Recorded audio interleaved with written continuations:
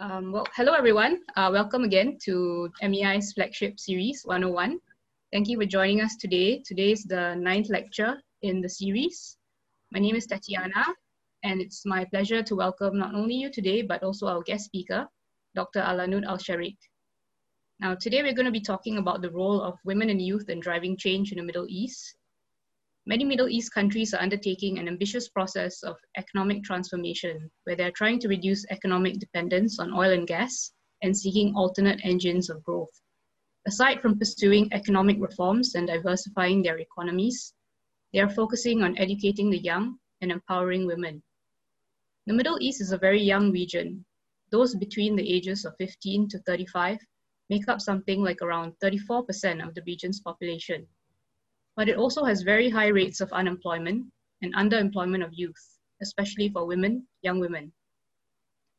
For the Middle East region, the intersection of economic and social challenges and difficulties with regional stability and global instability is a potent intersection. All of us will have to adapt to a low-carbon future, but the Middle East faces sharper problems than most regions in surmounting this disruption, as it needs to diversify and find alternate sources of growth and upliftment for its populations. So how will governments in the Middle East manage their youth populations? Since 2011, youth now have access to more information, yet many of the wider political and socio-economic factors that contributed to the Arab Spring endure. Will governments change their responses to the challenges and opportunities of youth, and if so, how? We also see the role of women changing as well, at least in some Gulf states. Is this trend sustainable? And in the long term, what will be the political, economic, and social implications of this erosion of patriarchy? Now, here to help us make sense of these issues and more is Dr. Alanud Al-Sharik. Dr. Al-Sharik is the director of IPCA Strategic Consultancy and an associate fellow at Chatham House's Middle East and North Africa program and the Arab Gulf States Institute in Washington, D.C. She has held senior consultative and teaching positions in academic, governmental, and non-governmental institutions in the Arabian Gulf and abroad. Dr. Al-Sharik holds a BA from King's College London and a master's and PhD from the School of Oriental and African Studies. The publications include books such as The Gulf Family and Popular and Political Cultures of the Arabian Gulf States. In recognition of her work to improve gender equality in the Middle East, she was awarded the Knighthood of the National Order of Merit by the French government in 2016 and was also named one of the BBC's 100 Women of 2019, a list of the most inspiring and influential women from around the world. I'm very glad to have Dr. Alanud with us, and I'm really looking forward to what she has to say today. Dr. Alanud will speak first, and she will give us a broad sketch of the topic. I'll follow with some questions, and we can use those to maybe delve a bit deeper into the issues or get some details. After which we'll open up things to questions from the audience. We're also taking written questions, so you can send those in via the chat function addressed to either myself or the events team. I'd like to invite those watching and listening in to please feel free to send in your questions at any time during this event. So over to you, Dr. Alanud. The floor is yours. Thank you, Tatiana. Thank you for this encompassing introduction, both to myself and to the issues we will be discussing today, looking at youth and gender and their intersections in the Middle East, but more specifically, I'd like to speak today about the Arab states in the Middle East. So, Sorry, are you sharing your screen at the moment? Your screen doesn't... No, I will start sharing it in a minute. All right, okay. The question of youth is an interesting one. It's one that the world is grappling with at the moment.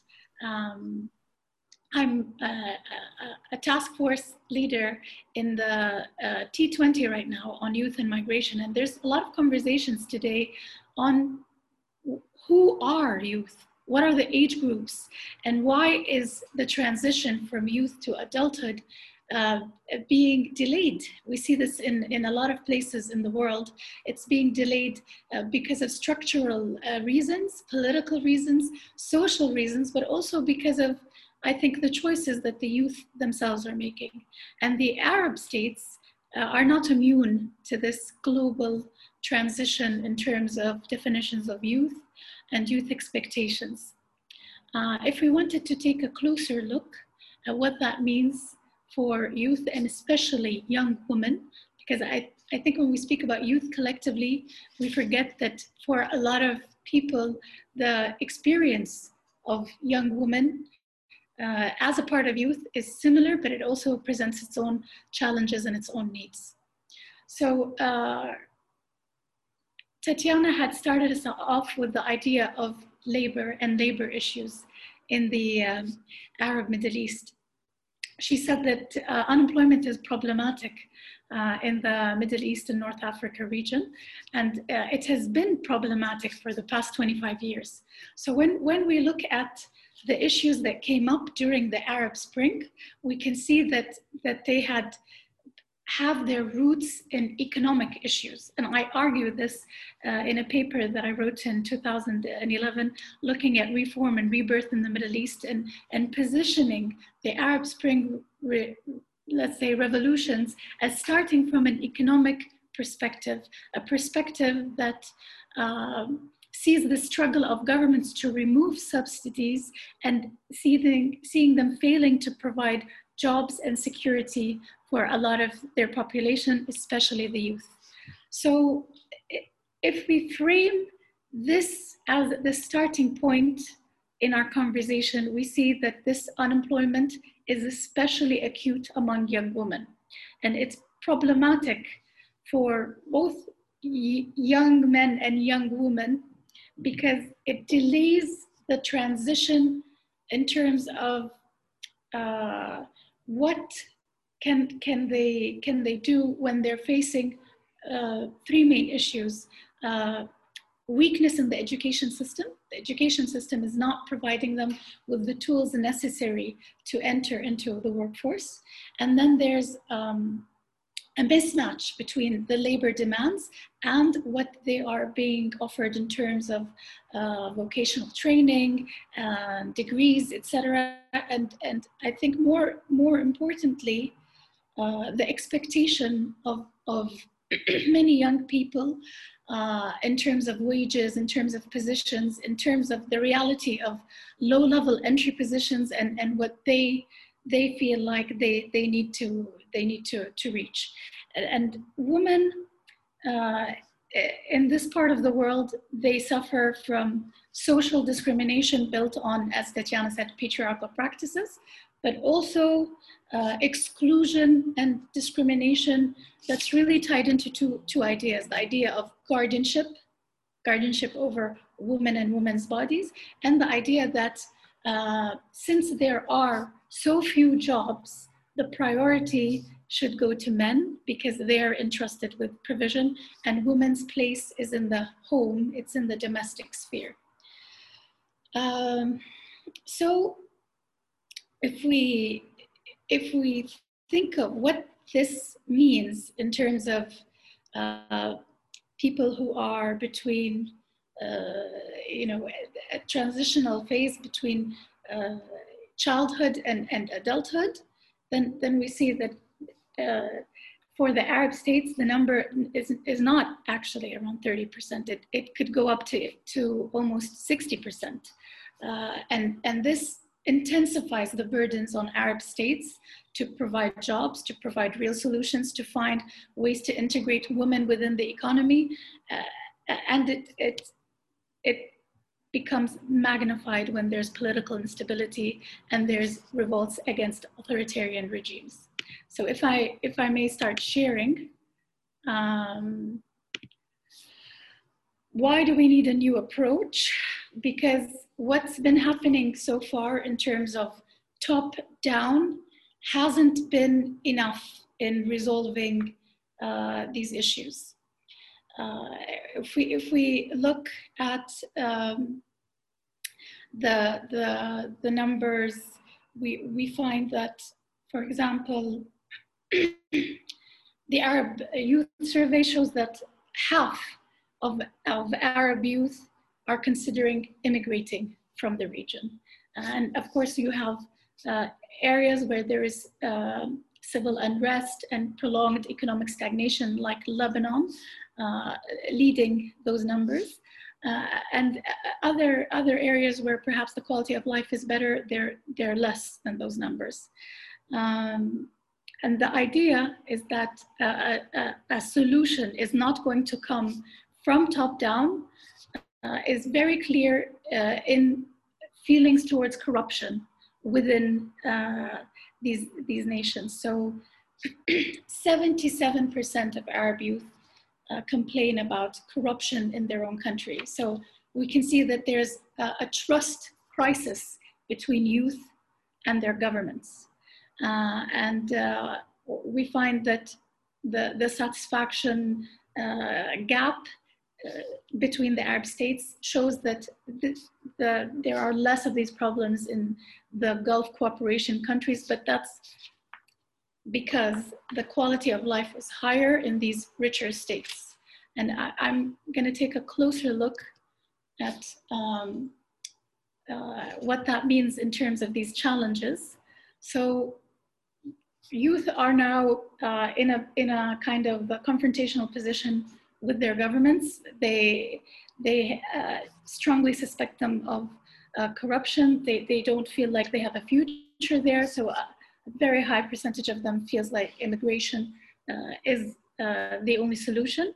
And this can be broken into another set of challenges and taboos to do with gender and gender roles and prescribed gender roles and the role of women within a patriarchy, but also there's no room for open sexual self-expression outside of the prescribed gender roles. And then there are issues with the ruling establishment itself.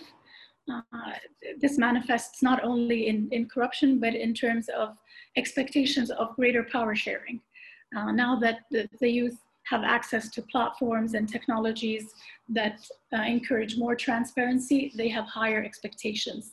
They're used to having a platform where their opinion matters. And this is kind of a novel idea in a lot of parts of the Arab world, where it's more of an kind of an autocratic system, and the people are more passive participants than active participants in the process. Religion dominates conservative societies such as the Arab states, and these can also lead to pockets of ethnic discrimination, especially when there's a nationalistic language growing. And all of this leads to, I would say, a struggle between an inherited culture that places a male figurehead above a pyramid of hierarchies, and the young and women come near the bottom of this pyramid of hierarchies, pyramid of obedience, we can call it in this way, and between a disruptive youth culture that now has aspirations and ambitions and tools, and sees that this inherited traditional model has not led to the greatest political stability or economic opportunity or social justice. So this is where the challenge comes in.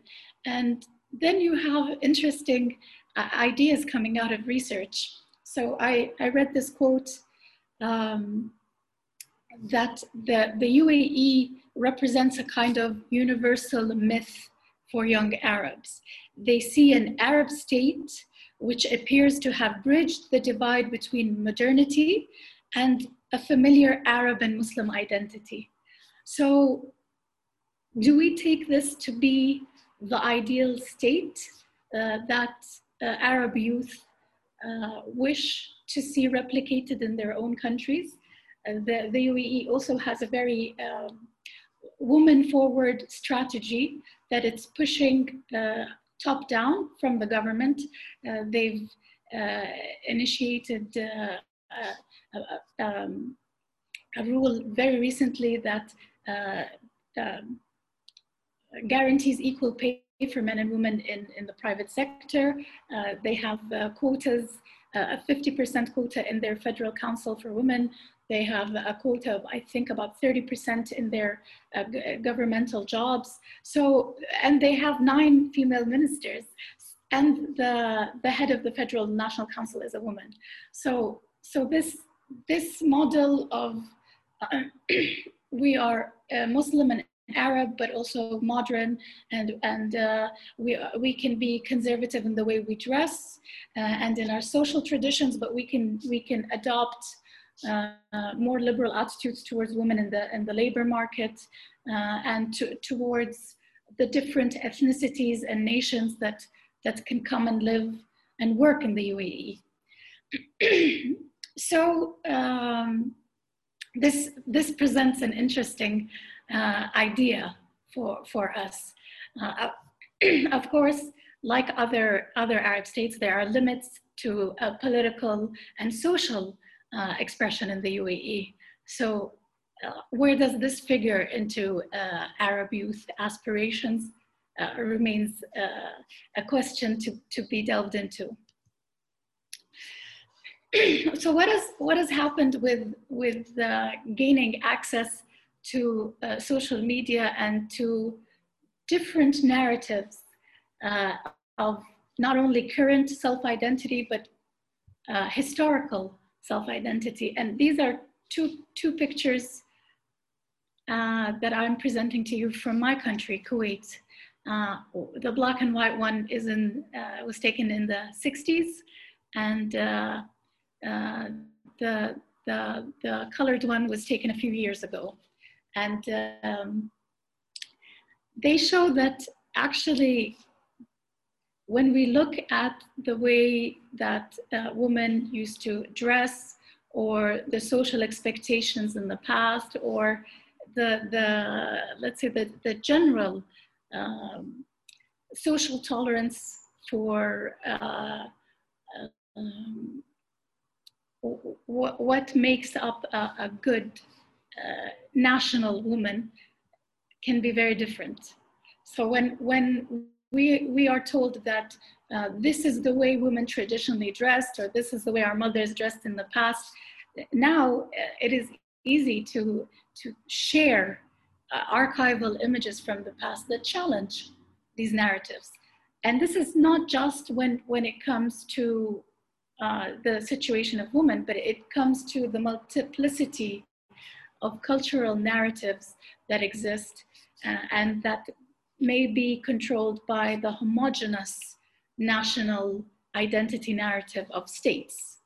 So the question of rewriting history and looking at oppositional narratives to the ones pushed by the state is something that is really taking place in the virtual space, as well as in academic writings in the Arab world. And it's really fueling a lot of debates around youth and women.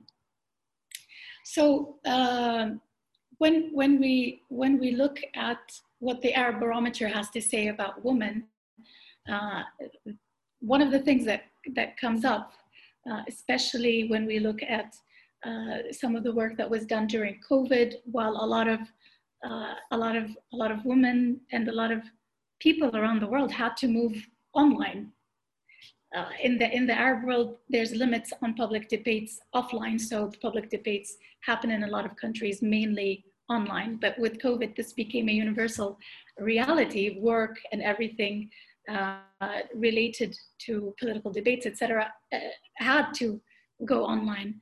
And one of the things that stuck out to me was they say that Arab women face multiple layers of invisibility, marginalization, and inequality. And I would add to that it's reflected in the low percentage of women in leadership positions across the Arab world. It's much lower than the global average. And I would say that it is also intertwined with the issues that are swept under the rug because of shame and because they're seen to be family oriented, such as domestic violence and honor killings and honor crimes, and the issue of sexual harassment. And this is something that the different Arab states have grappled with, some of them very openly, in protests that are even taking place right now. Egypt lately has gone through this issue of sexual harassment and needing better laws. And then in other places, you will not find this being discussed at all for reasons of propriety, or because there is no kind of appetite to open this can of worms and then have to go into further issues to do with policing the way men behave towards women. So a lot of this activism is taking place in an online sphere. So we have political protests online, and of course a lot of the what they call electronic crime laws shifted after the Arab Spring to control this space. But also it's a place where people can socially experiment with their movements. Civil societies would test an idea out on the online space and see if there's an appetite for it before taking it offline and trying to implement it in reality. We saw a lot of gender activism take place online. And with that, of course, comes a lot of gender trolling. And we saw citizen journalism happen at amazing rates in the Arab world, because we have especially in the Gulf, we have the highest penetration rates in the world, and also some of the most advanced networks, and a lot of people are early adopters and spend many hours online. But the flip side of that is, of course, that this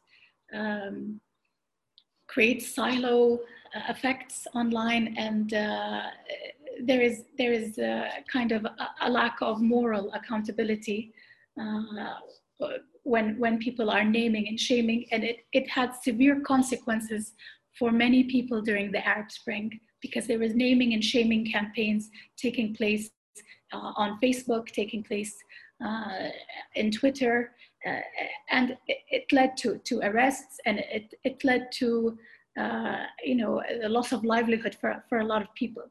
And so this idea of holding governments accountable is great, but the flip side of it is what we also saw develop with the electronic bots online and propaganda machines and creating online agendas to disseminate fake news and create issues or take sides in an issue.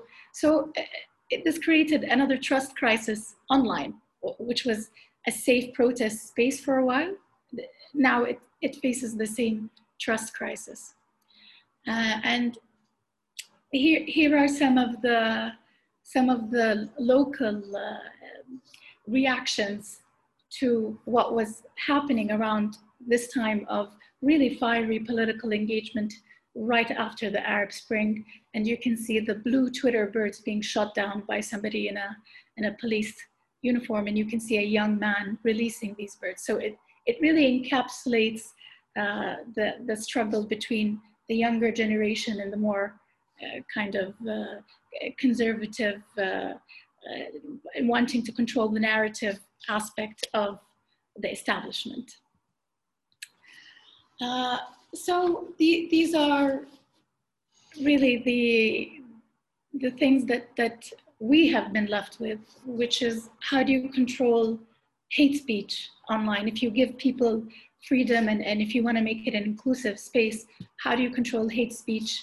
Whether it's against women, and the burden of ambassadorship that every woman online has to not only represent herself, but she has to represent her family, and then her nation, and then all Arab women, and maybe all Muslim women as well. So it's layers of expectation. This is why there are much less women engaged online than men, at least with active and open real accounts, let's say. And then how do you protect yourself as an activist from being caught up within social media specific issues? And how do you control your identity between the self-censorship that young people in our part of the world have to, let's say, have to live under, because, as I said, they're not representing just themselves, that they represent a family and a tribe and maybe an area. So they're aware that their actions might have repercussions beyond themselves. And then how do you prevent young people from crossing electronic crime laws that are changing as new platforms emerge and new spaces for error or for revolution are created? So this is an example of a discussion that I've explored several times in some of my studies about co-opting the social media space, this struggle of authority between governments and between young people primarily, who you know, they do their own citizen journalism and they follow these influencers that can be, you know, our version of reality TV stars at time, and can command a lot of money for posts and sponsored posts. And they've been co-opted by some governments to fulfill, you know, a certain trajectory that they want young people to engage with. And this is an example for the Yemen war when it was first started. A very famous influencer was sent to cover it. And the coverage was much more intimate than the coverage that happens with traditional news media. So I want to close on this idea of the narrative and who controls it, and what has been happening right now. Why is it important that all these debates are happening online for both youth and women? Is that we've had these very entrenched, as I said, pyramids of hierarchies, and also halos around the men at the very top of the pyramid, whether they be from the religious establishment or from the ruling elites.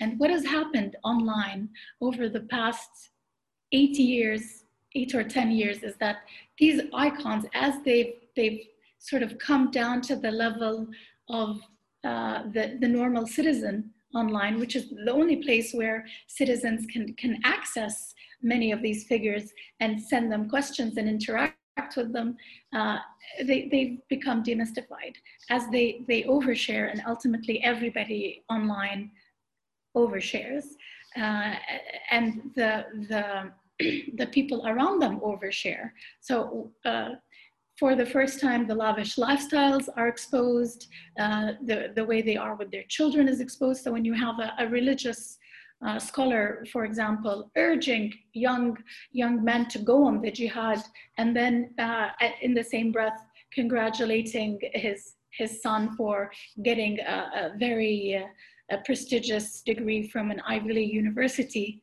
you realize that there's two very different approaches to his household and to what he's urging young men from other households to do.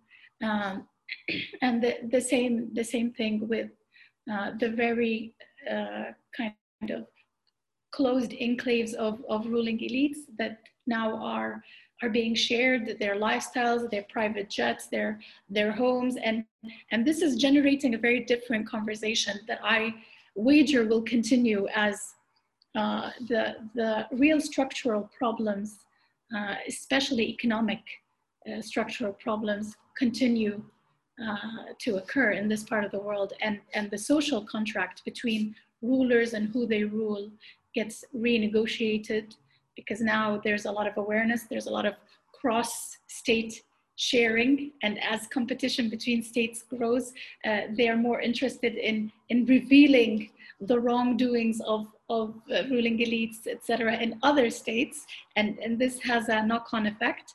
And how far does this online activity translate into mobilization offline? What we saw in the Arab Spring was it had a tremendous effect on mobilization offline. But after what I call the corrective measures that the Arab states took post-Arab Spring, offline activity has reduced a great deal, and when it happens at a great cost. And with COVID always threatening to keep us online, I think this is room for thought and further discussion.